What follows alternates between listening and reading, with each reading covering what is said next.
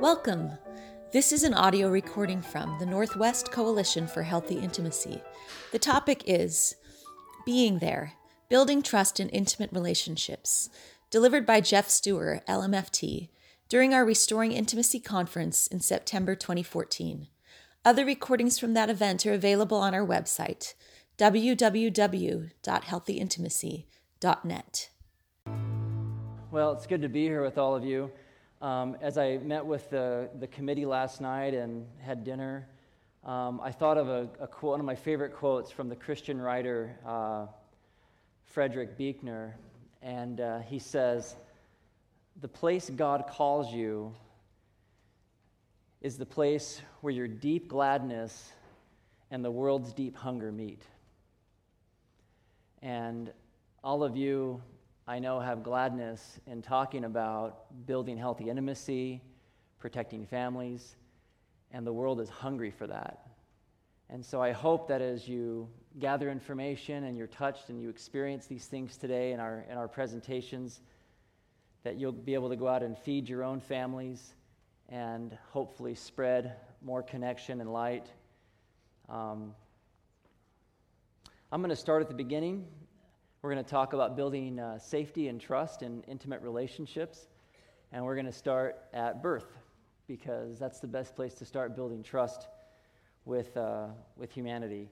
And a lot of what I'm going to talk about today is going to be very sequential in terms of understanding how, as humans, we build trust, lose trust, and then regain trust and safety. Everybody has an inborn and lifelong need to be seen, to be touched, to be paid attention to be held, and we don't really ever outgrow that need. And so we know that isolation is the most traumatizing thing a human being can experience. We know this in the prison system. The worst thing you can do to an inmate is put him in solitary confinement. And parents have a version of this called timeout that we do, and so we instinctively know that if we separate a child, organizations do this, tribes do this by exile, or religions do it with excommunication. We have ways of isolating people and bringing them back to be able to send a clear message. But it's painful and it's punishing, and we don't like it. And here's an important truth. Anytime that we feel any sense of disconnection from important other people, we immediately start making attempts to reconnect. We just have a built-in instinct to start reconnecting immediately. And so you can think of this as the ABCs. This is from a colleague of mine, Dr. Rebecca Jorgensen, came up with this, the ABCs here of attachment, that we're always looking for acceptance, belonging, comfort, and safety all the time. It's like we're smoke detectors, and we're constantly scanning the environment for disconnection. You see this every day in middle school cafeterias around the nation. As people go in there and they're wondering whether they're going to be alone or connected. It happens with babies when a parent gets on the phone. It happens with adults who find themselves alone at the airport, like he was talking about, feeling uncomfortable, so they're going to do something to deal with that, so they usually turn to their phone. In the old days, you might just look at the floor out the window, but now we have ways of trying to cope that are different. But anytime we feel disconnection, we try and do something. We can't stay neutral. Humans, we're not very good at staying neutral when we feel disconnected. This is a study that was done by Ed Tronick from University of Massachusetts, and he did this study years ago. It's called the still face experiment, and this was done with a 1-year-old. And I'll just warn you, or I'll just reassure you, no babies were harmed in this study, but it's very descriptive of what I'm talking about. In the still face experiment, what the mother did was she sits down and she's playing with her baby, who's about a year of age. I'm like a girl. Oh. And she gives a greeting to the baby gives a greeting back to her. Yeah. This baby starts pointing at different places in the world, and the mother's trying to engage her and play with her. They're working to coordinate their emotions and their intentions, what they want to do in the world. And that's really what the baby is used to. And then we ask the mother to not respond to the baby. The baby very quickly picks up on this, and then she uses all of her abilities to try and get the mother back. She smiles at the mother. She points because she's used to the mother looking where she points. The baby puts both hands up in front of her and says, "What's happening here?" She makes that screechy sound at the mother, like, "Come on, why aren't we doing this?" Even in this 2 minutes, when they don't get the normal reaction, they react with negative emotions, they turn away, they feel the stress of it. They actually may lose control of their posture because of the stress that they're experiencing. Okay. I'm here. And what are you doing?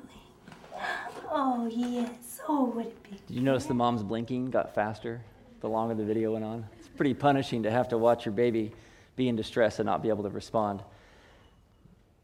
Every child, every human being needs a primary attachment figure who is going to respond to them when they're in distress, who's going to reciprocate with them. So if my eyes widen, this person's eyes widen. If I point, they'll look.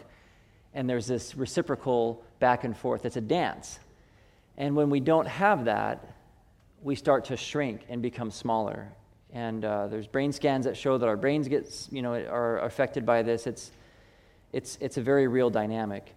And we're really only designed to love a few precious others who can help us endure the squalls of life. John Bowlby, who was an attachment pioneer back in the 40s and 50s, discovered this in his work with children, that this quality of the bond is really so much of what determines how we turn out as adults. And so where psychoanalysis back with Freud and others used to blame mothers for everything, they were right and they were wrong. They were wrong that it created mental illness, but they were right in the sense that parents had a huge impact. Attachment figures had a huge impact on the way we organize the world and the way we deal with emotions, the way we make sense of our relationships. And basically, it affects the way we see inside of ourselves and it affects the way we see outside of ourselves. And so when we talk about building trust and building connection, we have to start with the babies. We have to start with focusing on how to create safe connection with our children. And if all of your children are grown up and you're listening to this and you're wondering, boy, everybody who watches that video often thinks, man, I could have done better as a parent. I certainly feel like that. It's okay, because the good news is that you're still the parent and they're still the child, and you can still work to repair and improve the bond. So this is an inborn need. This is something that is not immature, it's not regressive, it's not something that makes us weak or pathetic. Think of this attachment need as a baby's way to co-regulate their emotions. We don't expect little babies to self-regulate. That's abuse, that's cruel. We would never do that and expect a little infant to just calm themselves down. We recognize that they do so much better when we pull them close and hold them. And so here's a challenge question for all of us. At what age do we outgrow that need? At what age do we outgrow the need to be comforted and soothed by another person, physically, verbally, emotionally? Is it 18 when we move out? Is it 12? Is it 60? I mean, when do we outgrow it? Well, the answer is we never outgrow it. Some of you may know or have been around couples that have been married 50, 60 years, and then one of them passes away. And the other person seems to just diminish so quickly. And that has everything to do with this attachment. This primary attachment figure is gone. And yes, there's a community of support and children and grandchildren, and there's a lot of love. But there's something about that one special other that we're biologically wired for our safety and survival. When that person's unavailable, we don't regulate as well. And so co-regulation is not the same as codependency. Co-regulation is about recognizing that I can probably regulate myself if I have to, because I'm an adult and I have to figure these things out sometimes. But I just do it so much better with my primary attachment figure. I can come home from a stressful day and talk myself with affirmations and talk myself into feeling pretty good, but it just works so much better if my wife just gives me a hug and tells me I'm amazing. Then I just feel like I can do anything. And is that because I'm a big baby? Yep, we're all big babies. We're all big babies. There's nothing wrong with that. We all have not outgrown that need for co-regulation and attachment. As adults, we have to learn how to regulate that, how to work with it, how to send clear signals so we don't, fall into becoming, abusive, manipulative, immature, and unhealthy. But those needs are good, and we shouldn't throw them out. So when talking about primary attachment, we really have two primary attachments as human beings. In the Bible, it says that we leave mother and father and cleave to our spouse and become one flesh. And so we're born with primary attachment, and our parents have a need, an obligation to provide safety, our survival. They feed us, they touch us, they clothe us, they look at us, they talk to us. And then, as we get older, we leave that attachment and we cleave to another. And notice it doesn't say, leave mother and father and negotiate and choose and decide intellectually what kind of a person you're going to be with the rest of your life. No, the word is cleave, which has a very desperate quality to it, because attachment is a survival instinct. And so when we leave mother and father, we find somebody that we can hold on to. That's why love songs and people in young love are just so annoying, right? Because it just seems so over the top, like it's almost life and death. Well, it is. As we're forming a new bond, it is life and death. It's irrational in a lot of ways. People seem kind of crazy. I was there too. I remember those times, kind of. Most of us don't have a great memory of it because it's just so full of emotion. But this is what Philip Flores says. He wrote a great book called Addiction as an Attachment Disorder. And he says, regardless of our age or emotional development, we will always require some degree of emotional regulation from others. The denial of that need for others is what leads individuals to seek gratification, like drugs, alcohol, food, sex, gambling, outside the realm of interpersonal relationships. And so relationships then are the solution for addiction. As we often say in our program, the opposite of sobriety, the opposite of addiction is not sobriety. The opposite of addiction is connection, because that's the real thing. So love, understanding love and attachment and bonding and how this all works, just the idea of love has been misunderstood forever. Some people think of it as, two cloudy hearts in the sky and everything's just so wonderful. Is it delusion? Is it just sentiment? Is it an addiction? What is it? Are people just, is it something we should outgrow because love is just, it's not really what long-term relationships are built on? So people have been confused and writing about this for centuries. But love has been decoded now, and thankfully we have, in the last 20 or 30 years, based on the work of John Bowlby from the 40s and 50s, and attachment pioneers like Sue Johnson and others who have really broken the code to help us understand that love is actually very logical. We can understand it. We can understand how it's built, how it's broken, and how to repair it. And I want you to hear from Sue Johnson for a minute. She's wonderful. Human beings may be very different, but in our hearts, we all want the same thing. A loving partner who offers us comfort and connection so that life's joys can be savored and hurts can be tolerated and survived. We are wired for connection. Nothing is more toxic for us than emotional isolation. The top question on Google for 2012 is the same as the one posed all through history by philosophers and poets. What is love, and how do we find and keep it? At last, we have the answer to that question. Social scientists and psychologists like myself have cracked the code. I think this is big news. I think this is right up there with landing on the moon or solving the riddle of how DNA structures our nervous system. It is time. Time for us to learn how to connect in a world that becomes more impersonal every day. Time to tune into the rhymes and reasons of our most precious relationships.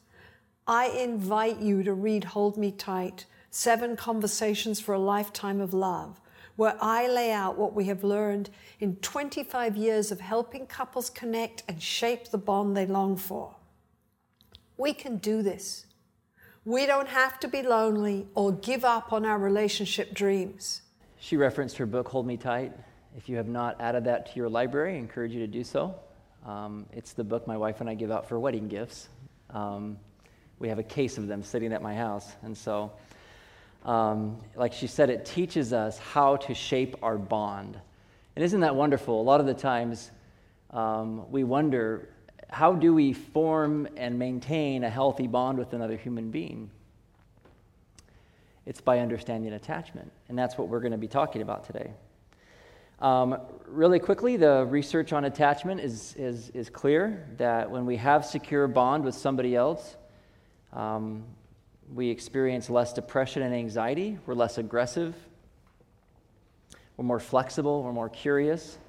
We have increased self-awareness. We have increased other awareness. We can problem solve better. Our physical health improves dramatically. And this is the one that I love the most, is it decreases our susceptibility to shock and pain. Some of you may have heard of the MRI studies they did back in North Carolina with Jim Cohn. And what they found is when they put somebody in an MRI machine and were scanning their brain to kind of watch what the brain was doing, they also had a screen that would show, a dot or a square or little things like that, and the person knew that if they saw a certain pattern or sequence, they were going to get a little jolt on their foot. And they did this study where they had the individuals in the tube in isolation. They had some holding the hand of a stranger, and they had some holding the hand of their partner, of their spouse. And what they found is that when they were alone, the pain was excruciating, the fear, the anxiety, the brain was going crazy. When there was a stranger, it seemed to get quite a bit better. But when there was a loving bond and the people had taken marriage assessments to rate the quality of their relationship, they said that they could barely detect the pain, and it was the same shock. And what was interesting is the people that had really bad marriages, it was almost the equivalent of holding the hand of a stranger. And so the quality of the bond matters significantly. It's not enough just to be with somebody. It should motivate us to want to improve our bond. So isolation is actually physically traumatizing for us, physically painful. And when people talk about, feeling a broken heart or feeling it in their body, just like that little baby who was crunching up and feeling so overwhelmed physically, that's what we feel when we're cut off and isolated. It's awful. And those cues can throw us into a really dark place. And I think there's a paradox in modern society that because we've lost so much community in neighborhoods and in our neighborhoods and in our cities, we've lost so much of that sense of community that we depend on our attachment figures, which is our spouse or our families, so much more than we probably ever did historically, where we had more of a community to rely on and more connection. And so there's more pressure on our marriages today to get this right, but because of all the other technologies and other things that are splitting us apart, I think we're worse equipped now to do it than ever. And so there's a real paradox going on, where we need each other more than ever, but we're less available to each other. And so I hope that as you hear me talk today, you'll make some personal decisions, as I have tried to do, to make myself more available for my loved ones, recognizing how much they really need us and how much I really need them. Dr. Flores, I'm going to share another quote. He says, "No one ever escapes their need for satisfying relationships, and the degree to which we are unable to form healthy interpersonal intimacy determines the degree to which we are vulnerable to substitutes for human closeness." So pornography, any sort of sexual acting out, screen addictions, any type of addiction is really our vulnerability to lack of human connection. Think of it as a counterfeit attachment. It's a substitute attachment. When I'm connecting to something that's counterfeit, it's giving me the experience that I'm connected or that I'm getting some sort of satisfaction in the same way that eating a bag of Doritos signals to me that I'm getting nutrition for just a moment. But recognize, of course, that on the back end of that, there's going to be a consequence. Real connection, real human intimacy does not leave us feeling empty. It sustains us, and it fills us. So the only way to really heal is to heal in community.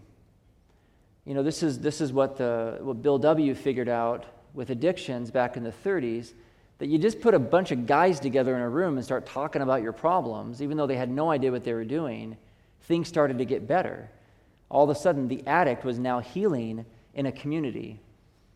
And it was really less about what they were talking about and just the fact that they were starting to reveal and be open and transparent and rely on each other that started this. And granted, since then, they've become much more sophisticated in how they administer these programs. But I was talking to Rill and Stephen Crosha last night, and they said the bulk of what works in 12-step is that relationship between the individual and their sponsor and working together and that sense of community. That's what works.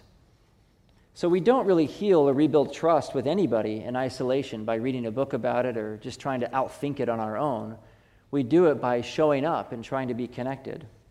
But it's messy. Dr. Tronick says that, we thrive in messiness. It's better. This is why we put up with crazy relationships a lot of the time. This is why we put up with mess in marriage and with our kids. It's just a lot better than being alone. Granted, there are times where it just doesn't make sense, where it's not safe to be close, or you might need to take a break from each other. But ultimately, as humans, we do put up with a lot of messiness to get this right. But you think about how many times between like a parent and a baby, we get it wrong. If you're thinking about trying to read the signals from a nonverbal infant, I'm guessing that most mothers and fathers miss more than they hit, wouldn't you say? That they'll guess wrong 30 times to the one time, but then in our mind we're going, we got it right. That's great. And the baby gets what they need and everybody's happy, but we're not sitting around going, man, I'm a horrible parent. I missed it 29 times. And but adults, we have very little tolerance for missing it. If we get it wrong with another adult or with our spouse, we think we're just the worst spouse in the world or that they're just such an idiot. But the reality is we're going to miss it a lot of the times. I don't think we miss it as much with adults because we have more words. But sometimes we do, and that's okay. We just have to stay with it like we do with our babies. Part of why it's messy is that when we're hurt by a loved one, when trust is broken, whether it's something significant like a major betrayal and secrecy and lies, or something less dramatic and less wounding, like maybe a misunderstanding or forgetting something, the reason that hurts so bad and why it's so confusing and so messy is because we are all the source of comfort for each other in our primary attachments. I am my wife's source of comfort. She is. I am hers. She's mine. And we are so reliant and dependent on each other for that secure base. But when I hurt her or she hurts me, I'm now the source of pain. So I'm two things to her. I'm a source of pain and I'm a source of comfort. Which am I? I'm both. So there's an instinct in her to want to run from me and run to me because she's programmed when she's in pain to run toward me. But if I'm the threat, she wants to run away from me. You see the dilemma? This is why we feel crazy a lot of the times in our relationships, is because we're both things to each other. And you put two people in that situation, and you have endless opportunities for confusion and drama. But if you can understand what's happening and that there's a real, legitimate, healthy need in there to be safely connected, then you can learn how to shape that and navigate that and not feel like there's something wrong with you, because there's not. Our first instinct as humans is not aggression, it's not sex, it's not these impulses. Our first instinct is to seek contact and comfort. That's the first instinct we have. And when we separate ourselves from that, we all lose out.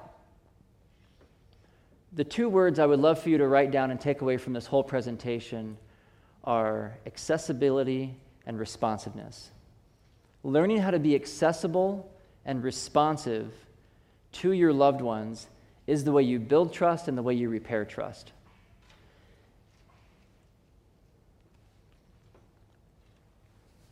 Sue Johnson says the people we love are the hidden regulators of our bodies and our emotions. It's hidden because we often don't realize it. So when somebody says sticks and stones may break my bones, but words will never hurt me, that may be true for strangers, but it's never true for primary attachment. It's never true for primary attachment. A lot of people have told me in my office over the years, I would rather have my spouse punch me in the face than ignore me. Just do something to me, but don't talk to me that way, don't ignore me, don't hurt me emotionally, because we rely on those signals to affirm to us that we're safe and we're connected. So the way we co-regulate our bodies and our emotions with each other is through being accessible to each other and responsive to each other. So, a lot of times, I've had people say to me, well, I grew up in a pretty good home. Dad was always there every night. Well, what was he doing when he got home? Well, he's sitting there reading the paper, watching TV, yelling at his kids to get away from him. So he was accessible physically. He was there, but he really wasn't accessible, was he? And he wasn't really responsive. So being there is not just about filling a seat. Being there is a very active presence of being accessible to those you love and responding to them, just like that baby. That mom technically was there, but she was not there, and the baby wasn't fooled for 1 second. You saw how fast the baby picked up on that. Here's a little girl who gets this. Wow. I like his fingers. You like her fingers? Wow, he's good. He had one too.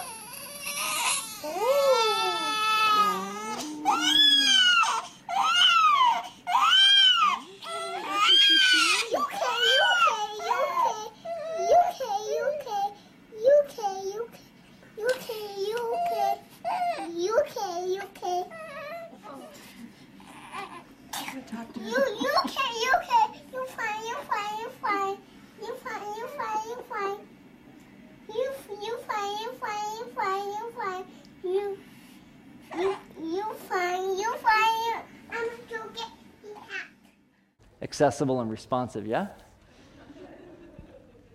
How many of you have not seen Castaway? Okay. Isn't it interesting that in a movie about survival on an island, they would include attachment? Did anybody here who saw Castaway think Tom Hanks was crazy for talking to a volleyball? Anybody want to admit that? We all just you did. We all just sort of got it, didn't we? We were like, oh yeah, I'd probably talk to a volleyball too if I was stuck on an island. The screenwriter, I read an interview with him that he was actually dropped onto an island while he was writing this. He wanted to get in the headspace of a castaway, and there was an actual volleyball that was on the island. It somehow ended up there, and he noticed every morning he'd wake up and look for the volleyball and want to kick it around. And he started to realize that he kind of formed this action-reaction thing with his volleyball, and that was like his buddy, and that's how Wilson was born. We need connection as much as we need air and water and food and shelter. I'm going to show you a quick video clip from Castaway. I hope it's okay. It's a little dark because it's filmed at night in his cave, but it's a scene where Tom Hanks, his character, punts. He has a fight with Wilson in the cave, and he punts Wilson out of the cave, and just so angry. So there's this injury, broken trust, broken bond. But I want you to watch what he does to repair this bond and how desperately he needs that. Now he's looking for Wilson out in the ocean. So you can see some of the behaviors that he did in there to really rebuild trust was accountability, never again, I'm so sorry. And then there's this very tender, intimate fixing and repairing to put Wilson back together. And this almost like little baby behavior of like we do with each other when we're feeling really bad and disconnected. I'm so sorry, I know you. Like, hey, we're playing again, we're reconnecting, getting that synchronization back together. That's how bonds are restored. And I think it's a beautiful example of that with an inanimate object. It works the same with people that respond to. And your spouse may be just as still as Wilson there. It may not feel like responding at all. But you still do that anyway, because that's just what we need. So my colleague Mark Chamberlain and I, in our writing our book together, we talked a lot about kind of this sequence of rebuilding trust and understanding it as what we would call relational oxygen. Polar bears can only stay underwater about 2 minutes, and they have about the physical equivalent of oxygen capacity that a 2-year-old or a little baby or child does. Little babies can't stand being away from or disconnected from their caregivers for more than a few minutes. It's very distressing to them. And so they have a very low, what we would call relational oxygen capacity. As we get older, that changes. A seal can go up to 30 minutes underwater without air. And as we get older, we can go longer and spend more time apart from each other, and we don't go into crisis. And as we get into adulthood, some whales can go underwater and stay under there for 2 hours without air.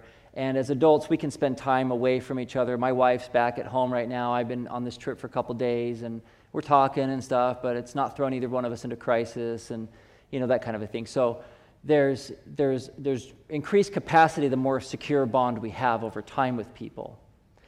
When there's betrayal, when there's trauma, when there's any kind of disconnection that's really significant, we return back to the relational oxygen capacity of a polar bear.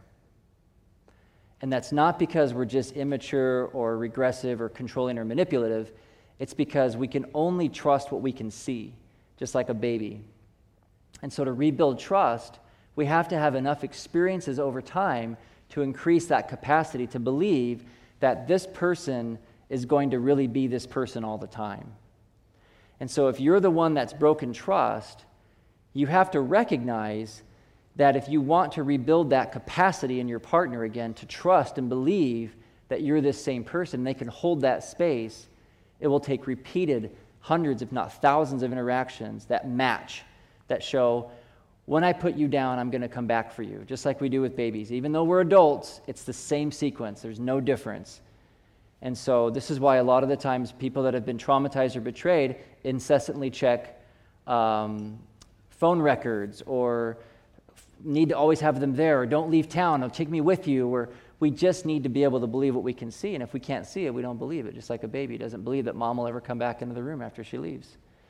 This is a hardwired attachment response, and we have to privilege it and work with it if we're going to repair damage. So think of it as rescue breathing.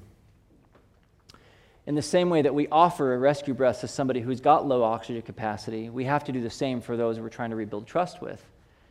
We have to be present. We have to be accessible and responsive. And I'm going to show you, Sue Johnson's research shows that there's 3 areas where we can do this. The first one, again, is to be accessible. We talked about that earlier, but I'm going to tell you specifically what that looks like. So here are some questions you can ask yourself to really rate how accessible you are or how accessible your partner is to you in your relationship. So, accessibility, here are some of the questions. Or some of the statements around it. I can get my partner's attention easily. True or false? I can get my partner's attention easily. My partner is easy to connect with emotionally. My partner shows me that I come first with him or with her. My partner shows me, or I'm not feeling lonely or shut out in this relationship, and I can share my deepest feelings with my partner. These are statements around accessibility. The next one is being responsive, which I told you about earlier. Here's what responsiveness sounds like. If I need connection and comfort, he or she will be there for me. My partner responds to signals that I need him or her to come close to me. They'll respond to me. I can find that I can lean on my partner when I'm anxious or unsure. Even when we fight or disagree, I know that I am important to my partner, and we will find a way to come together.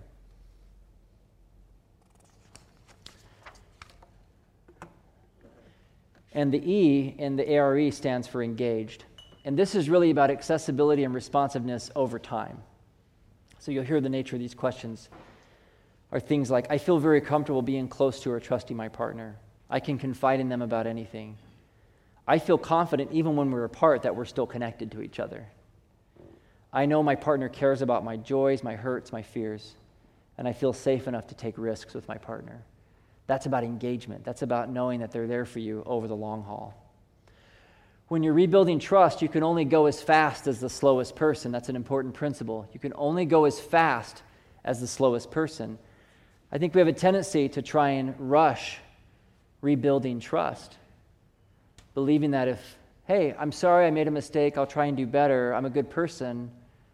But if the other person is moving like a tortoise and you're the hare, you just get on their back and just ride at their pace, and it'll work so much better. If you try and speed that along, it creates abandonment, it creates attachment distress, it creates isolation. So the only way to fix that is to stay right at the same pace as the person who is trying to rebuild trust. This is a little thing I saw on Facebook. It's a little pixelated here, I apologize, but that's the quality of Facebook, I guess.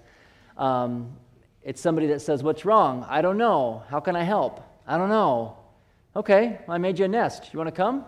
Okay. Does that help? Yeah. Are you ever going to come out? No. Okay, hang on. And they climb in there with them. That's the best infographic, if you will, I've ever seen of rebuilding trust, about staying with somebody who just isn't sure where they're going to move. When we betray somebody, whether, again, it's something very significant and very deeply wounding, or it's something that we feel like is less significant, it's all significant because it paralyzes us. It sends a distress signal. Our body cannot tell the difference between a high-level threat and a low-level threat. If my wife rolls her eyes at me, which is just hypothetical, by the way, if she ever were to roll her eyes at me, my body would code that as dangerous. Why? Not because I'm afraid she's going to hurt me physically, but because my body's always scanning for disconnection all the time. And if she's annoyed or going to distance herself, I'm hardwired to treat that as a primal threat. I'm going to be alone, which is silly because I can take care of myself. I can feed myself and clothe myself, and I can find a place to live and do all these things. But my attachment system says, isolation is dangerous, you will not be okay, and then I go into panic. So something as small as an eye roll, all the way to something as significant as a secret life or a big betrayal, you can see how devastating betrayal is and how long it can take to rebuild that trust. I had an individual reach out to me recently. He and his wife are having an in-home separation, which is basically him sleeping in one bedroom and her sleeping in another, because they don't feel like they're ready to do a big separation. But they're struggling. Their marriage is really on the rocks. It's difficult right now. He texted me a few days ago and he said, "You know, my wife and I are still kind of talking a little bit. Things are tough and tense, but, we're still home together." And he said, "I've got this business trip coming up out of state, and I've got this hotel room, and I've got, my flight booked." And he goes, "And isn't it be weird to invite her just to come with me, just so we can just be together?" He goes, "I don't want to make things worse." So here's what I wrote him back. I'm going to read you my text message to him. I just realized I have it right here. I'll just read it to you. I said, "I think it's always wise to err on the side of connection. I would invite her and let her know that you respect if she needs space from you still, but let her know that she's really important to you and that you want to spend time with her." And he wrote back, "Sweet, thanks." I don't know if he's going to invite her or not. It's always important to err on the side of connection. The reason that we always say, well, should we just leave them alone? That's because of our own fear of rejection. So if you're not sure which direction to move when you're trying to rebuild trust, move toward them, not away from them. Away signals danger. Because remember, you're a source of comfort and you're a source of pain. If you're that much of a source of pain and you're that dangerous, they'll push you away and tell you to give them some room. But it's better to err on the side of closeness. Now, if they're saying to you over and over and over again, "Go away, get away, don't be around me," and you have to respect where they're coming from. But again, you err on the side of closeness because we don't want to be alone. So this gets into what we would call skills versus presence. For years, people that were trying to fix marriages, therapists, researchers, educators, were teaching what we would call active listening skills. You guys know what those are? I statements? Has anybody ever successfully used an I statement in your marriage? I never have. Because when my wife and I are arguing, my brain quits working. And I can't remember all my scripts and I statements that I'm supposed to use. And the research shows that pretty much nobody can, because that primal panic comes up, that sense of like, I've got to do whatever it takes, and this is going to get messy, but we're going to figure this out. And so skills are really quite worthless unless you've already fixed the bond. Well, how do you fix the bond? Well, that's what they were trying to do. They were trying to fix the bond through skills. But you don't fix or create a bond with a baby through skills. Have any of you ever built a bond with a baby through I statements? I love you. I feel so close to you. You know, we don't do that. That's just ridiculous. We pull them close, we hold them, we love them, we play with them, we interact with them. So if you're wanting to build a secure bond with your partner when you've got conflict, then you figure out how to shape that bond by sending very clear signals of how important they are to you and how you want to be with them. And that contact comfort is going to help you be able to start building that bond. It could be something as simple as just taking personal accountability and saying, I don't know what we're fighting about. I have no idea what I'm even going to do. I have no idea what I think about this. All I know is I don't want to lose you, and you're super important to me, and I hate being without you.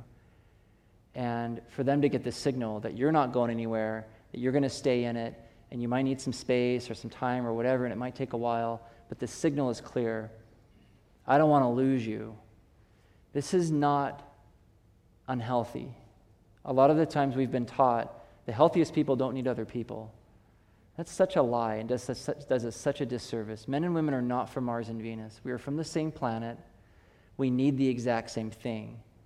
We go about it differently, which is why there's a lot of comedy about men and women, but the core need is the same, which is actually very reassuring for me because it helps me understand what my wife really needs. She needs the same thing I need. And so if I can tap into that and start to move toward her and work that bond and that connection and send very clear signals of how important she is to me, and I can start to see and feel that back, then everything else now are just problems. Because we've solved the real problem, which is the disconnection. Once we solve that, everything else is actually pretty easy. And the research shows that couples don't even need relationship skills to even figure that stuff out. Because when you feel safely connected to somebody, it's easy to talk about stuff. And you do it quite well. And there's tons of room to figure things out. But when you're disconnected, you feel like you have no room and there's a tightrope. But the tightrope you're walking is the disconnection fear. It has nothing to do with the issue. The reason you're afraid to say the wrong thing is because you're worried about losing the connection. So fix the connection, and the relationship will stabilize quickly. And good, solid couples repair is all about seeing that dance and understanding when I do this, she moves like this. And then when she does this, I move like this. And this is what we're doing to each other. And this is how we get caught in this awful cycle and lose each other. And then we both feel worse. So when couples can see that and recognize how it's happening to both of them, that's when they can shape that bond. And trust is starting to be restored.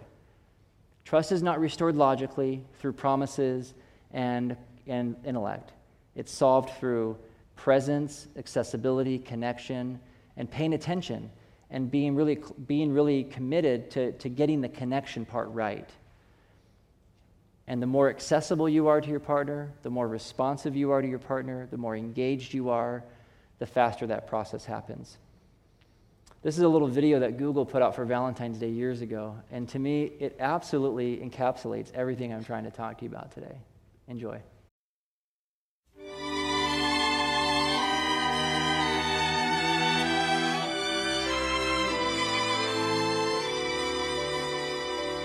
I tried so hard, my dear, to show that you're my every dream. Yet you're afraid each thing I do is just some evil scheme. A memory from your lonesome past keeps us so far apart. Why can't I free your doubtful mind and melt your cold, cold heart?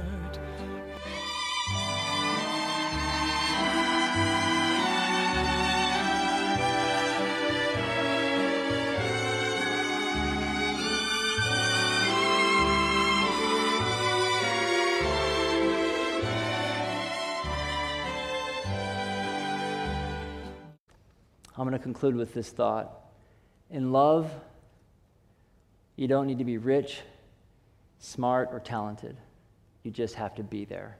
Thank you. You have been listening to an audio recording from the Northwest Coalition for Healthy Intimacy. For more information or other recordings, please visit our website at www.healthyintimacy.net. Thank you for listening.